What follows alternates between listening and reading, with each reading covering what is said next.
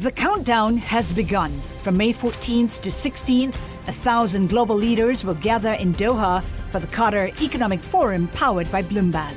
Join heads of state, influential ministers, and leading CEOs to make new connections, gain unique insights, and uncover valuable opportunities in one of the world's most rapidly rising regions. Request your invite for this exclusive event at QatarEconomicForum.com. You're listening to Taking Stock with Kathleen Hayes and Pim Fox on Bloomberg Radio. Imagine a foodborne illness that is trackable back to its source. Well, the Centers for Disease Control is releasing a new food safety tool. It's called PulseNet 2.0, and it enables state laboratories in order to harness the whole genome sequencing. And what that would allow you to do is detect the bacterial pathogen, this sort of DNA fingerprint. Well, in addition to it being science, it also has a lot to do with potential litigation. Steve Sellers is legal editor for Bloomberg BNA, based in Arlington, Virginia. BNA, a wholly owned subsidy of Bloomberg, leading source of legal, regulatory, and business information for professionals. They have authoritative coverage on such legal areas as tax and accounting, labor and employment, healthcare, privacy, data, and so on. Steve, thank you very much for being here. Glad to be here. So tell us about this test. This is the new sort of fingerprint, DNA fingerprint test. The test, it once cost, I read, $100 million. Now it costs about $1,000, and it's going down to maybe $25 or $50. It's a really big development, both for food safety, but also for the litigation, as you mentioned, because one of the things it does, as you said, it's a fingerprint, matches a victim or suspected victim of a foodborne illness outbreak with a potential source. And when it's, as the CDC says, it's like matched twins, identical twins. And so it takes out a lot of what they call the gumshoe epidemiology, where they had to go to the food source, the restaurant, whatever, and try to match these things. So they get a very quick match, and it's really helpful in these large outbreak cases, so they know what they're dealing with. Now, is the testing of the test, is the science behind this firm enough, deep enough that if it is used as the basis for some kind of suit in court, that it will stand up to a defense attorney saying, hey, there's lots of research, there's lots of tests, this one isn't perfect either? That's going to be something that's going to be developed. The plaintiff lawyers I talked to said that it does have to be tested in court.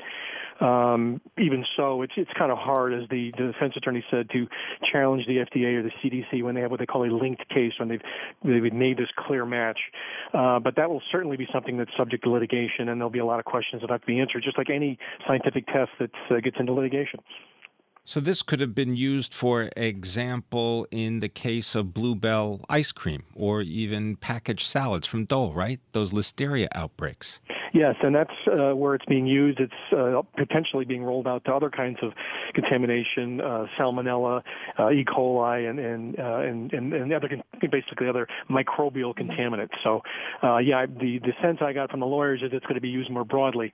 And what that does is it builds up a database not only for food safety, but also for the lawyers that are going to contest those cases. So if you go to a restaurant, you get deathly ill because of salmonella, and you sue, your lawyer will now potentially have that data, and it will fortify the case to say, well, we have this match.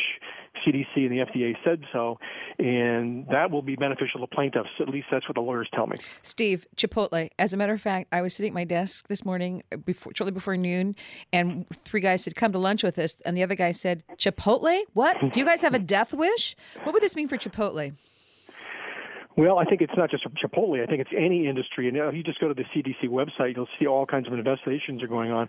And that's what brings in the other development here, and that's the Food Safety Modernization Act. And it's basically a preventative measure so that government and potentially lawyers don't have to follow up these kinds of outbreaks with litigation, preventing as opposed to responding. So it'll set a new standard for companies like Chipotle and Dole Vegetables and Bluebell and other companies that are undergoing this kind of scrutiny right now.